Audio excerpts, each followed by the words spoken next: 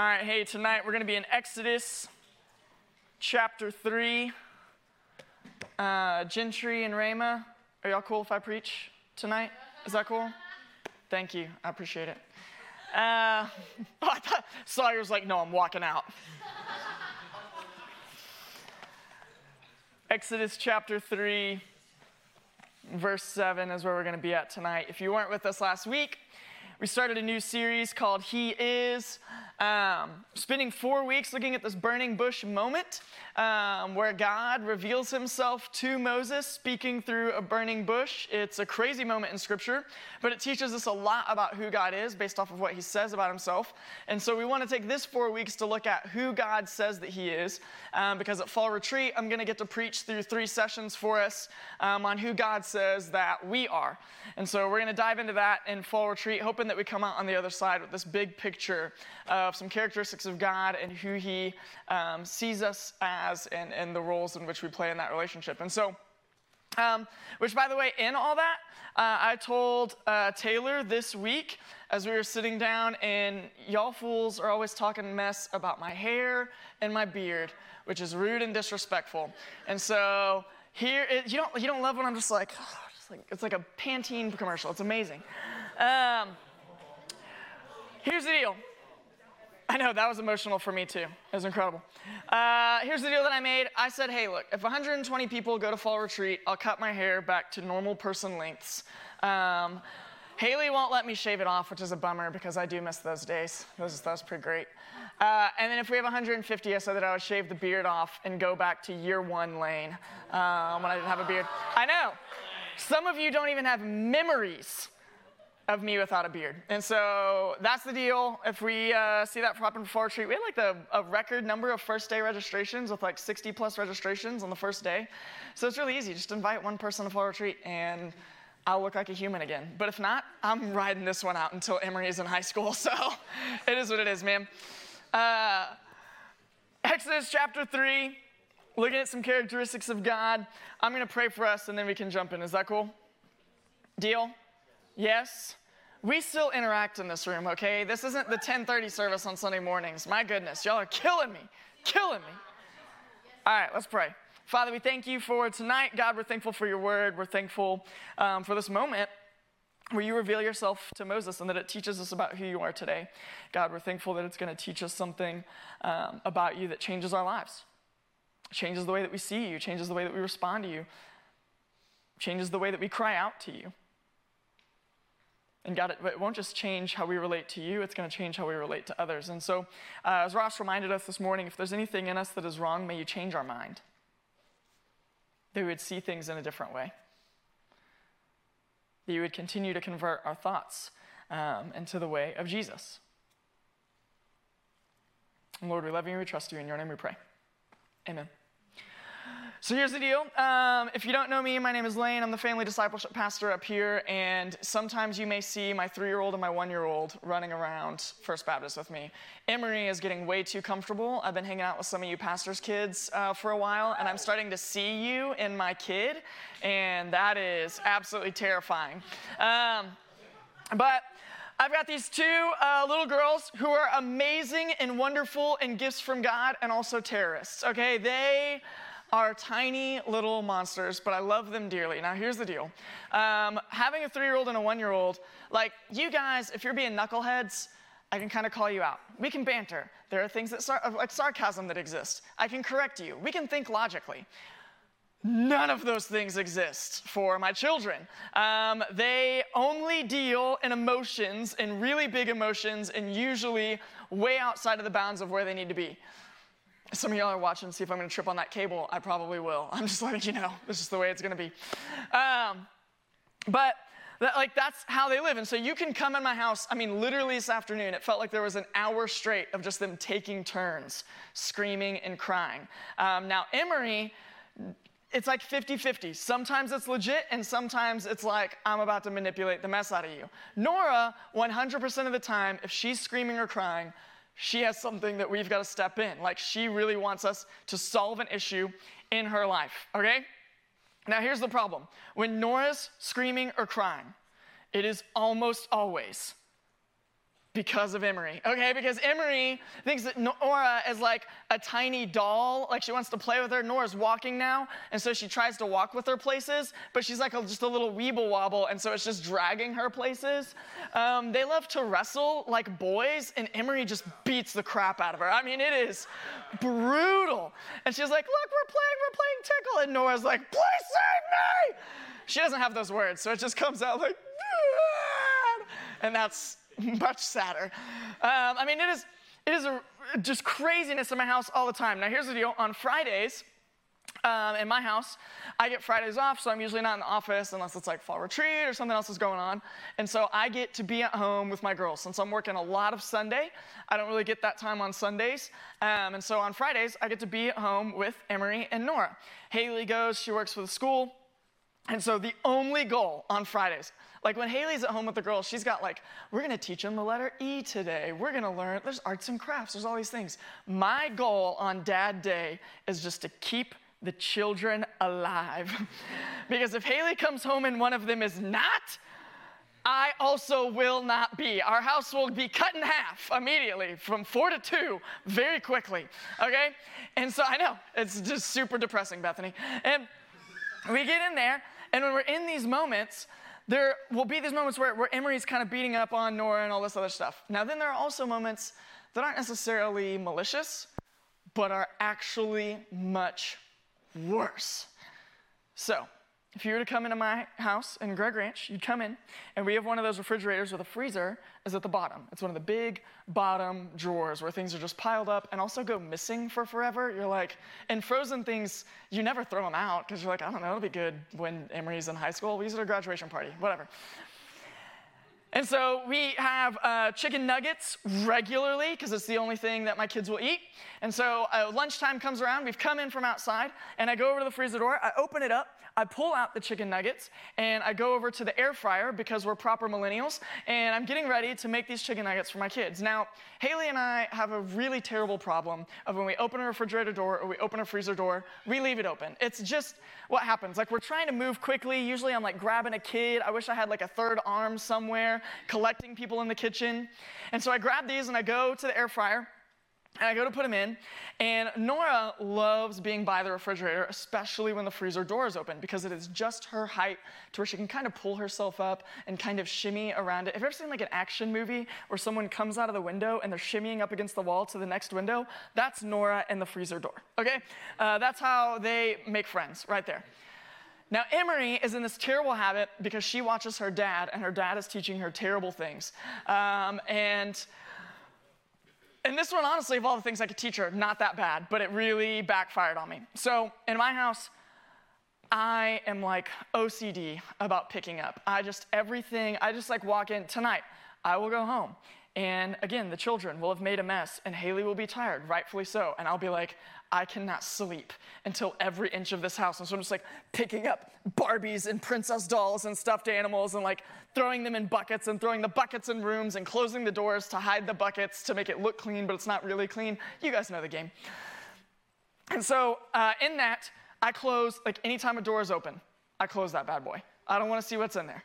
If the door's closed, then whatever terrible thing is happening, it doesn't exist in my world. So what Emery has learned is to close every open door in our house. And if you've been tracking with the story, you're beginning to see where this is going. So Haley sometimes will be making lunch in the morning. She'll leave all the refrigerator doors open, and I'll come by and be like, oh, and close the door. And that's who I am as a dad, okay?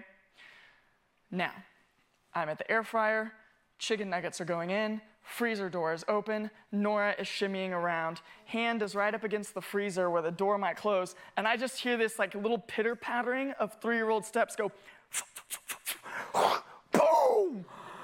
And I immediately was like, and Nora's dead. I was like, oh my goodness! And I turn around and I just see Nora right there, freezer door on hand, go, ah! And I was like, one of the children died, and so I'm gonna die. Like, it was terrible.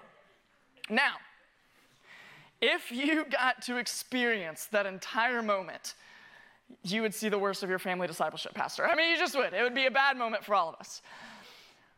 But if you were to walk in and I saw that moment, and I just looked over and said, really, Nora? Rub some dirt on it, shake it off, and walk it out. You can't crawl it out. Walk, crawl, shimmy the pain away, 1-year-old. You would be sitting in there on my couch. You're like, you're a monster. What is wrong with you? Like, you'd be like, who do I call? Everybody. You'd be like, all right, I'm calling Ross. I'm calling the whole pastoral staff, police officers, CP. Like, you're just like the list of people that you'd be ready to report me to in that moment. You'd be like, I'm done. Because that would be terrible parenting, right? Like, yes, as you get older, there's some growth, there's some things, but when you've got a 1-year-old broken hand and a screaming of like, Dad, please rescue me, the natural, normal human response is to go over, pick her up, and rescue her from that moment. It is to see her and her crying out and to go, oh, hey, I can take care of it. And to walk off. Emery's having a meltdown because she's afraid she's going to get in trouble. She didn't. It wasn't her fault. She was just doing what she thought she was supposed to do. I won that parenting moment. It's the only one I won last week. That would be the normal response, right? Now, we talk about that because where we're going to be at in Exodus 3 and what we're talking through in some of our moments. Man, I did it again. You know what I did, Caroline. Where's my clicker? Yeah, just track with me. It's the next one. Hey! I was going to see if I could find it, but I decided against it.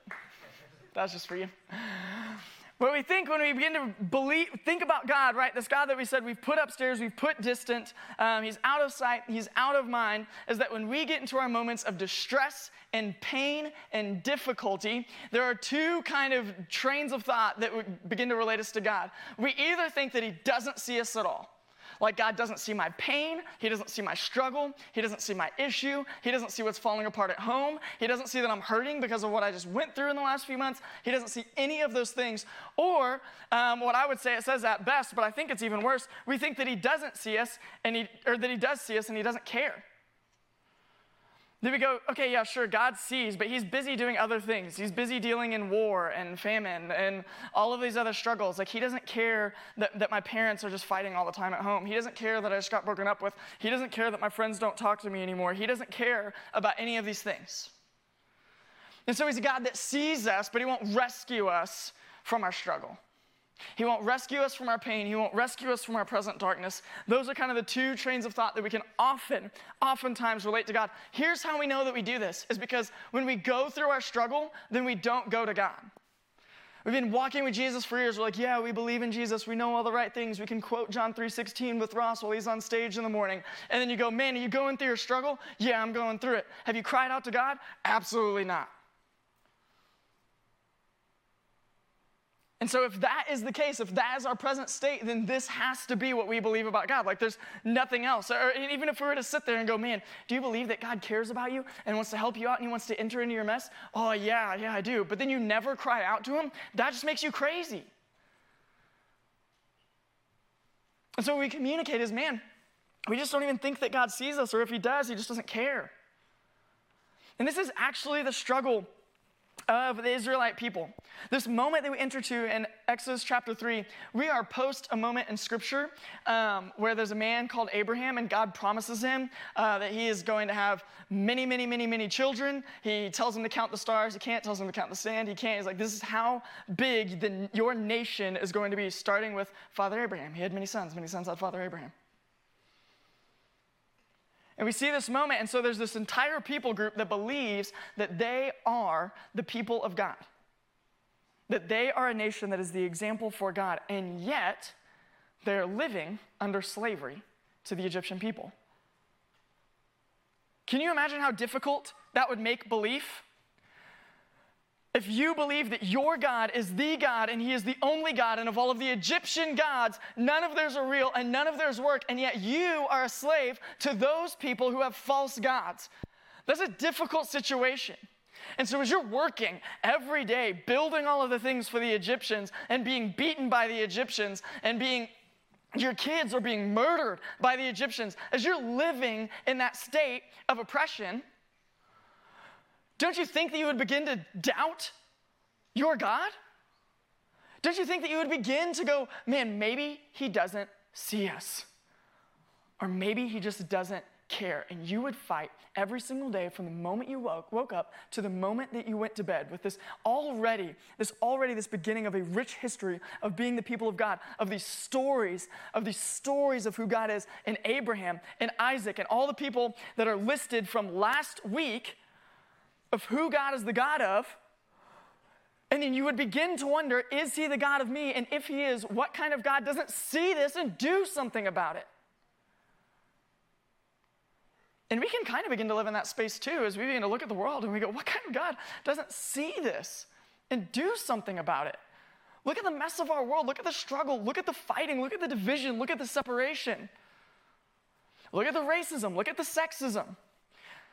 Look at the way that people talk online.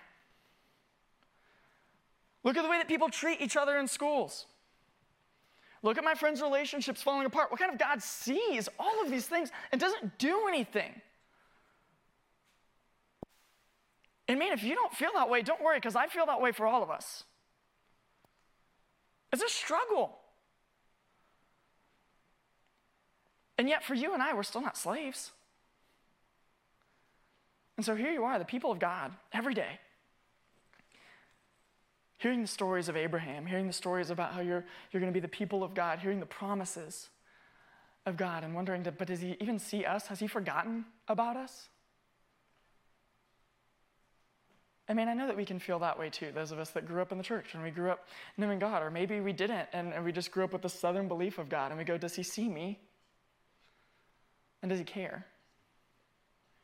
Well, here's what God tells Moses in verse 7. It says, and then the Lord said, remember he just said that he's the God of Abraham, Isaac, and of Jacob, that I have observed the misery of my people in Egypt, and I've heard them crying out because of their oppressors, and I know about their sufferings. There in the first verse, just pause real quick. In the first verse, we just see that God has seen their misery, he's heard them crying out, and he knows what is going on. So what happens in verse 8 is very important.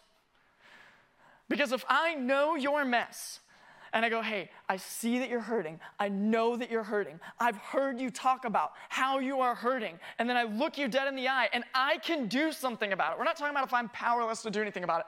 I have all the power of the world to do something about it. And I go, and I don't give a rip. Buckle up, buddy. It's going to get harder. That person sucks. That's a nightmare of a situation. So what he says in verse 8 really matters from what he says in verse 7.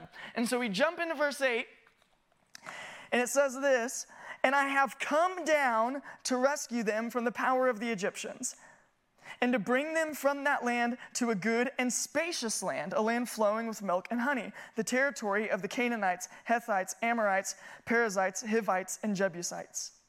And so because the Israelites' cry for help has come to me, and I have also seen the way the Egyptians are oppressing them. Therefore go. Moses, I am sending you to Pharaoh, so that you may lead my people, the Israelites, out of Egypt. God sees it, hears it, knows it, and says, so I will rescue them. So I will rescue them. So I'm going to do something about it because they have cried out day after day after day after day after day. I see it fit in my grand scheme of rescue and what I am trying to do to enter into this present moment to rescue them. That's huge, y'all. That the overarching characteristic of God that is hugely important to us is that he sees and that he intervenes. That we know, love, and serve a God who sees us in our distress and wants to enter into it and do something about it. Now, here's what gets difficult. It's not always in the time that we want it to be. It's not always when we want it to be. We just said we have a people who cried out day after day after day after day and waited until God saw it fit that in this present moment he was going to enter into it with Moses. They were in slavery long before Moses was born. And God waits and waits and waits until Moses is born, until Moses grows up in Egyptian royalty, until Moses murders someone, until Moses flees into the wilderness, until Moses has an entire life to enter into that moment and go, Let's begin. And that can be frustrating. I'm not going to sit here and be like, so yeah, man, like just trust God. Like it's super easy. No, that's called a lie. It's difficult and it's frustrating. And my tiny little pea of a brain cannot understand it. And that is the goodness of God. That somehow in this whole thing, he orchestrates it to work the way that he needs it to work with the people that he needs to do it in order to tell the story that he needs to tell in order that it would point to him as the seer and rescuer. Because that's who he is. And I don't know why, and I'm not going to sit here and pretend to explain to you that I know how or all the details and be like, because God is just doing this and he's all these things. No. But I do know that he sees and that he intervenes. That he's coming to perform a rescue. That he's coming to do something about it. Y'all, and this is hugely important. When he rescues them, he doesn't just pull them out of something, he moves them to something. He's not just pulling them out of Egypt. He's going to take them to the promised land. What is going to be the physical, geographical location of the nation that he has promised them to be. And he begins to paint a picture of how much better it is than where they're at now. He says, I'm going to take you from this present moment that it feels like hell on earth, and I'm going to take you somewhere else. It's dark now, but it's about to be bright. I'm going to rescue you. I'm going to enter into it. Y'all, I know that some of you are going through it. You think I don't know that? In all of the love that I've had for you and cared about you in all these years, and the little bit that I've been able to do something, don't you think that a God who loves you more doesn't see that, knows that, and cares?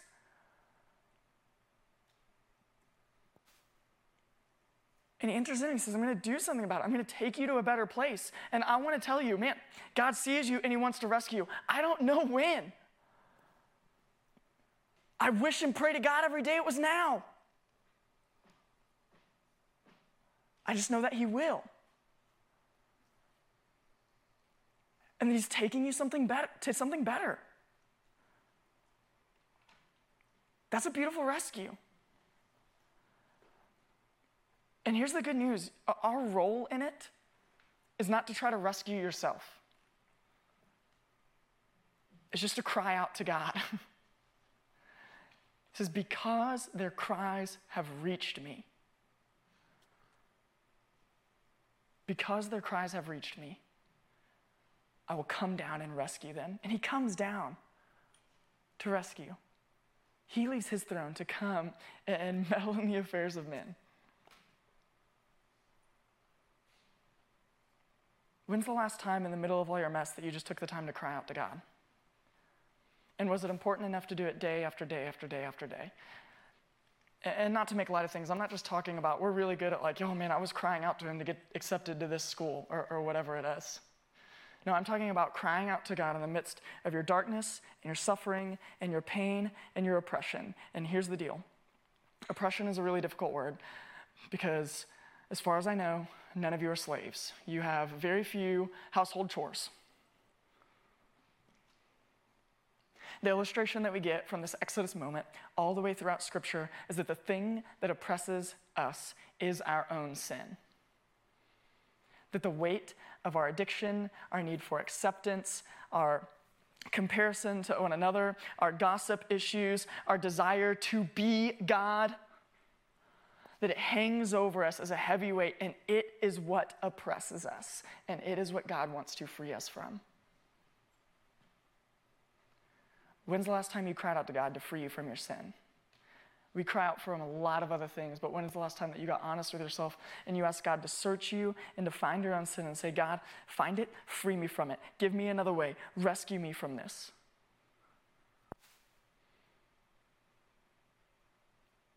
From my addiction, from the way that I look at other people, from the struggle in my relationship, from the way that I talk to my parents, God, rescue me from it.